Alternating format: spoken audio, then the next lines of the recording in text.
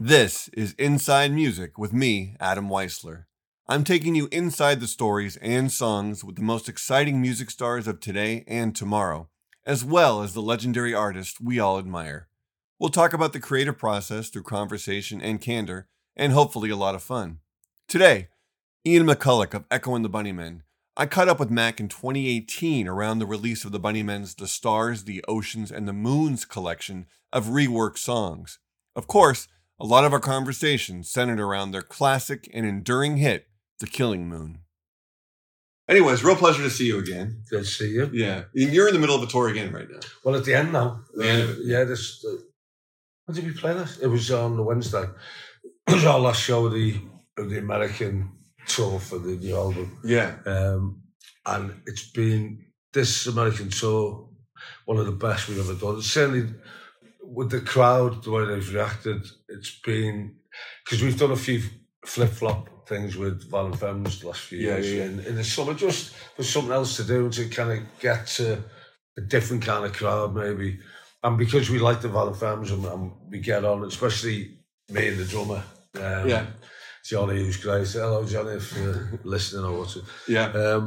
And it just felt it is different. You don't know sometimes when you do that kind of flip-flop headliner thing, Sure. which crowd you're getting, and whether your crowd can make their people see that it's not about entertainment so much as about this is an atmosphere of a different kind of group.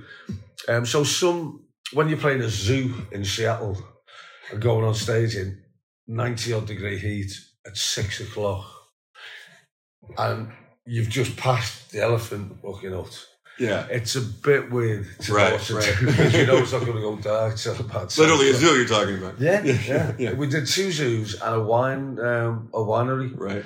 Which, because of the nature of the tour, we thought, that's. But then you don't realise. Hang on, 6 o'clock. Don't remember that being in the itinerary time thing. Yeah. So, but it worked because I think both bands, were true to what they are, and But this one, it was the first show that sold out. Was Toronto was the first show in the I know it's Canada, but and the reaction and just as soon as we were right on, it was like it just felt right again, and that is as much as I wouldn't say no to another tour flip-flopping with someone. Mm-hmm. Probably not with the Violent Femmes, even though, I mean, I love Johnny and the other two, they're nice, but sure. I think 2 tours is enough. Maybe we'd do that in South America with them or somewhere else, but not in America. Yeah. But there's nothing like knowing that that's your crowd, and it's been like that this whole year, apart from the Violent Femmes one, but it just feels like we've hit another peak. Yeah. Especially with this new record, and to celebrate this record with these shows even this week in LA, and to have the audience just loving what you've done with the old stuff and making them new again. And I'm not necessarily playing them live because it takes time. It's The Killing Moon. That the fans loved it. It got great reaction when it came out, but since I started saying it's the greatest song ever written, there's easily, I don't know how many, but I would have thought thousands or maybe 100,000 people who agree. And it's like, and in 100 years' time, when I'm still alive, sorry, you might not be, there'll be more people saying it. It's kind of, I've forgotten the thread of what I was saying. But what you've done, just to talk, what you've done with a song like The Killing Moon, but all these other songs, is to make them so fresh and so new. Well, that was the idea. Without trampling on any of the aspects of the originals. It's like by playing them a lot through the years. A lot of them stem from when I played them solo, just being an acoustic, and I just naturally slow certain songs down because you can't, and half the time I'd say to the audience, my fingers are killing me, I can't, so I'm going to do this bit without any fucking chords. But gradually I started playing The Killing Moon, how it felt that it has become not a different song, but it means everything, that song, I think. But once was asked to say, why is it the greatest song? And I'd say, because it's more than a song, it's about everything. Mm-hmm. And for me, Fate Up Against Your World, to the thick of it, it's to be or not to be. More or less, and it only dawned on me 30 odd years after writing it. Yeah, I suppose it is, but I have the payoff. Shakespeare leaves it rhetorical, really, but he will wait until you give yourself to him, and whatever that him is, or he, or it is, it resolves, because that's what's going to happen. You know? And somebody, I think it was a European interviews, I said that Killing Moon, people can't think that they wrote it. You know, no matter how much they might love the song, I wrote it, and it would be dangerous for me to allow them into my head thinking that maybe it is everyone's song, it's co-written with everyone, so it wasn't. And that Killing Moon it's not Neil Armstrong's moon, that's his moon, I think. That one there, that's Neil Armstrong. And so the Killing Moon's mine, and I know the dark side, I know the lit side. And I try and stay in the light now as much as possible. It's not, I don't want to be attracted to the dark side of the moon, especially the album, because I'm not a Pink Floyd fan. Yeah. Well, I've always actually, it's funny you say that, because I've always found so much optimism and light in your music, in your delivery, in your performance. I hope so. I mean, that's what people say to me. And I remember my manager, who was then he was guitar tech and best friend Peasy, and we were doing Nothing Lasts Forever, and at the end I was singing All the Shadows of the Pain Are Coming to You, and he went, I love that, so uplifting at the end and optimistic. I said, what fucking bit? You know, Shadows, Pain. Unless he thought I was rid of myself of them and redirecting them somewhere else. But a lot of people say that to me, and I think, well, that's because I think I always try and twist whatever lyric it is anyway, and give it a cryptic way out or way in or whatever. And so that's good to hear that, because I always thought some people thought I was this, you know, all this Shelley and Byron-esque thing. I hate that fucking shit. Yeah. But I was always influenced by Bowie, Lou Reed, and Leonard Cohen. And I think Bowie never kind of, even when he was doing the Berlin albums, it was always breaking glass in my room again. But there was something about that delivery that was and his sounds as well, Bowie. That Low album, it was reviewed like it was a really down, you know, a downer of an album. And then Heroes was his way out, and I thought Heroes was more down than Low. I thought Low, it had an orange cover, and Heroes had a black one, and so again that taught me a bit about critics. It's like, hang on, I'm sure he got this one wrong. It's almost like they followed his life trajectory, and then decided the albums reflected that. I think the albums were done probably within a month of each other, you know, like in between Siggy breaks, you know, because he was that quick. But Right. And I just think it's always, when you listen to music or write it yourself, always listen with these things before you read. Sure. Or you read something about it maybe, but then allow yourself to not follow what people say. Otherwise, I would never have been into Leonard Cohen or Berlin when it came out. I bought that when it came out. I thought, oh, this is fucking weird, but I loved it. You know, it was just like, he took you in, he put a fucking thing saying Lou Reed, Berlin album, and it was like you wore it while you're listening to it. And it got slagged big time when it came out. And then NME, as they did after a few years, Deja Vu will re-review this fucking thing. And not always with the person who slagged it off, but they never re-reviewed one that they said was brilliant and then said was shite years later. It was always, we fucked up with Berlin, so we'll re-review that. Yeah. Fucked up with, well, a lot of them, it's just reviews. You know, when reviews are anything, anyone else's opinion, especially when you're in the middle of it. With this album, I just thought it's going to go one way or the other. And I thought critically it would be, I thought writers or critics, critics is a funny word because it sounds like you're criticising when it's not always that way. Right. You should think of another word. That's your job. Generally, it's an appreciation. I mean, if you wouldn't have done these Well, songs I think this way. I You didn't knew- love the songs. No, right? exactly, and that's what I've said. It's like as if I'm going to fucking try and stain them up or fucking ruin people's. It's like it's my memories of them as I'm doing them, and they didn't hear the first Killer Moon. They didn't hear the original because that was done. We taped it in someone's house, and the original Bunny Man didn't have Pete in. It was a drum machine. So when he said, better do this, it's like, you weren't even there. A drum machine was there, but it hardly fucking worked.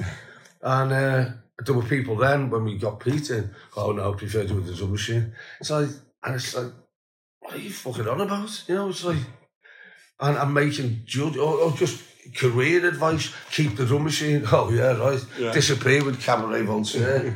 I'm just going to shoot. No worries. And, so with this, I thought the journalist type side would like it and go, this. And it has proved that way. There's more interest because of doing it, I suppose. Mm-hmm. But to me, it was as much about How Far and Somnambulist. And the next album, it's like, I've invented this word funk, which is very like funk. Mm-hmm. But it's like Seaman in Liverpool is called spunk. And everywhere else it's spunk. Whereas in Liverpool, spunk is get up and go. Okay. Which it should be. Pep. Sure. Vigour. And all of that, vim. But so we say, okay, we don't call it a condom. We don't really talk about them, but we don't call them a spunky. We call them a spunky. All right. Spunk receptacle. Nice to know. Well, there you go. Learn something. You never know when you bump into someone with one of them in his budgie jacket and a squash frog in the other pocket. Because my brother had one of them. Unbelievable. That's a different story. Wow. But the fact that you do have new songs on this, and you guys have always been making great new music. You've always been writing new stuff, and I'm sure there's great new stuff on the way. It must be easier to look back when you're always doing something new and fresh. Well, I tend to know about with these. It was just something I had in mind. I mentioned it when the record company signed us. It was for the new songs for the next album, and then I just happened to mention, God, I'd love to do. And then, would you? Well, that sounds good. I said, yeah, I want to do Killer Moon, just slower, the thing I haven't used much, when I was singing, I thought, this is what I have to say in interviews. I am singing that I'm on the moon. I'm not looking at it anymore. I'm on it. And that's kind of what I've tried, that perspective of doing all of these songs again. It's like, why do it? Live, it's kind of pretty much how we'd have done it, but there's a bite back in the way I'm singing. Yeah. I've noticed on stage, it's like, bloody hell, that's like, there's almost a spite, full bite, or it's like, why didn't people understand all this? It's almost like the songs are saying, fucking, it's not that hard to get this fucking song, all that jazz. And then so I'm going, I'm snapping more, and in the cut, it's like, fucking, how many bites of this song that's biting back do you need? There must be great satisfaction to get that out there then, the way that... I can't count now, satisfaction. No, that was terrible. He's one of the few I can do. It is a great... And also, I think doing the shows where it is like these songs maybe live, not maybe live, work this way. Yeah. And the other, maybe that slower Killer Moon and the Ocean Rain, the way it is on the album, and some of the others are for another show that we do a one-off of, maybe next year before the new album.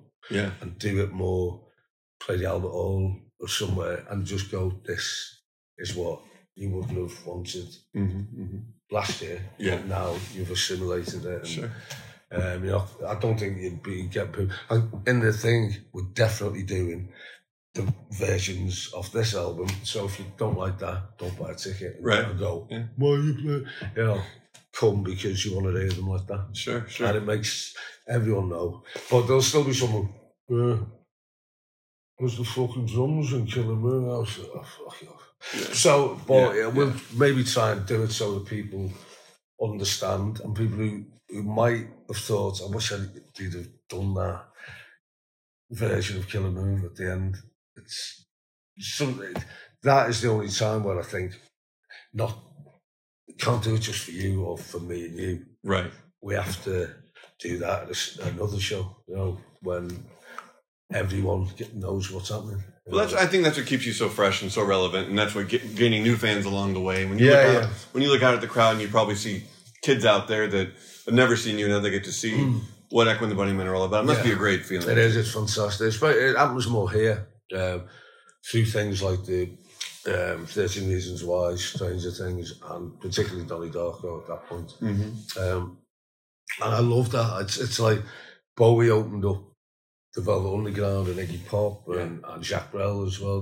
That it's great when, and you go back. The Doors came later. Will was always playing them, and I knew some Doors songs, and then, but I was always Bowie, Velvets, Leonard Cohen, Lou Reed, and Iggy. Yeah. So it is great, and you see, there's a clip from Homefirth where we're playing just a special little Christmas thing in Yorkshire.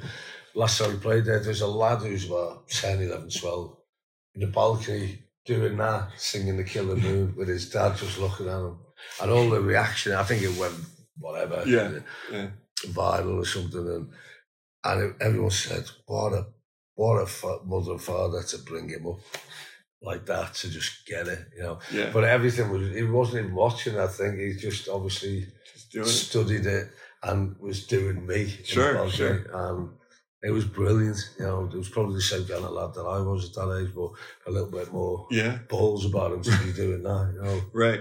When you talk about those other artists that obviously influence you, to know that you've now followed in that trajectory and you've reached that status must be a good feeling as an artist. It is, You've reached that. And it's great when a band like the Manic Street Preachers, we were their band, every member had their own album. I was saying in a previous interview, and we were the first band that they saw, a couple of them would see it, and they knew, and they've become their own band. That's what's great. You wouldn't think, that's Bunnymen. You can hear maybe bits of that Back of Love kind of thing, but it's when a band, and the same with Coldplay. Chris came into it later, and I wish he'd have kept playing them Bunnymen records. Yeah.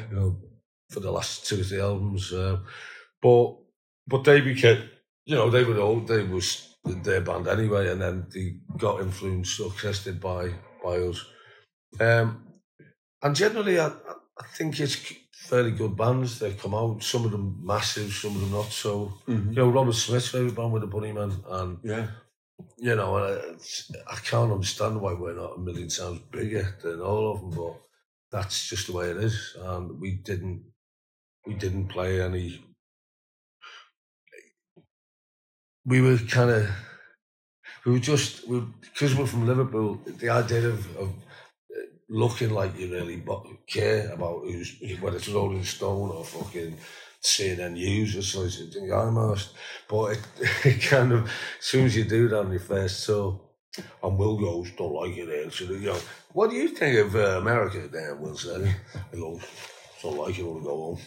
And this was like 2 days into our first American tour, and I'm thinking, why did we sit on the same settee? Just ask me, it's the best fucking place in the world. Without just wanting to get the interview over, without saying, by the way, can I shake everyone's fucking hands and suck their asses. But that kind of thing, Will's not even from Liverpool, from the outskirts, but there is a kind of, you've got to go home, and if your mates say any of this, that you fucking said G once in an interview, or an Americanism, it's like you're fucked when you go home to Liverpool. It's like, G, this is it, G fucking that, you swat. And then what you want to think, Right. But from the outside, as an LA guy that's watched your trajectory over the years, just to look at your discography, to look at just the integrity your band's kept, and the fact you've kept making great new music. Yeah, you've never really gone backwards. You've never become an oldies thing or an 80s thing. You've always gone forward, and I think it's only risen over the years, just the respect people have for what you do. And that's great. And that is just sticking to your guns, and I know I've been patchy in places because in my own life, I just haven't felt in the right spots, but I shouldn't have really been in the public eye for that period. Yeah, but sure. It's what you do, and you don't realise sometimes when you look a bit shabby, or you're acting a bit shabby. Yeah. And people know that, your family knows straight away, and that's kind of something that I've just gone, I'm happy, and I am. It's kind of Liverpool.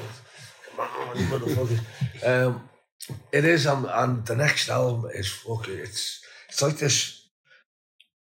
It's hard to describe. It's kind of very all my kind of funky, choppy rhythm, and with these, I hate saying pop because it's become this bland, but it's like there's bits of chic in there, but with these lyrics that are so serious. Yeah. Mainly on this next album, it's about I've got a suit of armor with spikes coming out now, and I'm impregnable, and that's I've got all that back. That kind of be you fucking idiots, and be that Liverpool lad, Yeah, yeah. I represent Liverpool as much as I do the Bunnymen, and or songwriting. It's kind of something that emboldens me. You still have the energy inside you that has to come out. Yeah. And the new album's just like awful, but it's dark and light at the same time. A bit like Remaining Light, that kind of vibe. Oh yeah. And I'm using a few David Byrne chops because he taught me loads, him and Lou Reed on the rhythm, even though I was pretty good anyway. And there's a bit of Joe Strummer kind of back as well. So it's all that good, but spiky and kind of lyrically spiky, dead melodic, and more, I suppose, not Never Stop-ish, but that's one of the songs that maybe I would slot in amongst it. Yeah. So I think that's good because that was about, it was like, there was just a mentality to it. It's like, why is everyone so fucking kind of not stupid, just dozy sometimes or obtuse and kind of not. It's like these are the things that's why the world goes fucking from here to there in a blink of an eye, and people wonder why.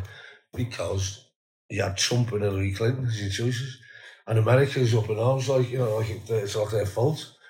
Each individual, how the fuck do you end up with fucking fella whose hair flies off when he gets off a plane instead of the plane flying off and leaving his hair on his head?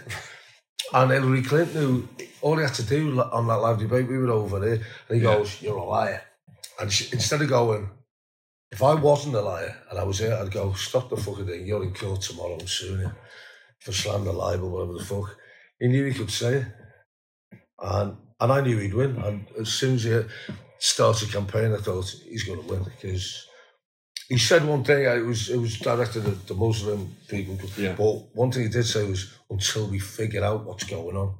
And I think that's what happens. That's why people go, what is going on? Why isn't anyone waiting or working out or figuring out what the fuck's going on about anything? And I thought that was a key phrase in his campaign. I thought, exactly. Because otherwise they're just passing bills or fucking change. And it's like, and the public are like, what the fuck is going on? And it takes years sometimes to pass something or to fucking get something to court. And it's like, that fucker's guilty. So for all his people think he's an embarrassment, he's not. He said, I'll speak to that North Korean. We might get on. And he said that, and I thought, what the fuck? And he showed him. Didn't exactly get on, but he went, here's £3 billion. Now join humanity, get a disco going, and you'll be great. Everyone will go, you'll be there. Instead of looking at nuclear missiles, there'll be 10 ones going off. You'll be dancing with the fucking Queen of Korea, and everything's great. And I think he sold him showbiz, probably behind the scenes, have some showbiz. Yeah, well, all I can say is the best music is created in times like this. I thought you were going to say Thailand. No, artists like you can. Yeah. It affects people and it comes out in interesting, creative ways. And a part of the new list will be, it's your fault. Anything that you're moaning about, or it's generally your fault if you're in a democracy, because if it's that, this democracy thing, if it's that great, get it together and reinvent democracy.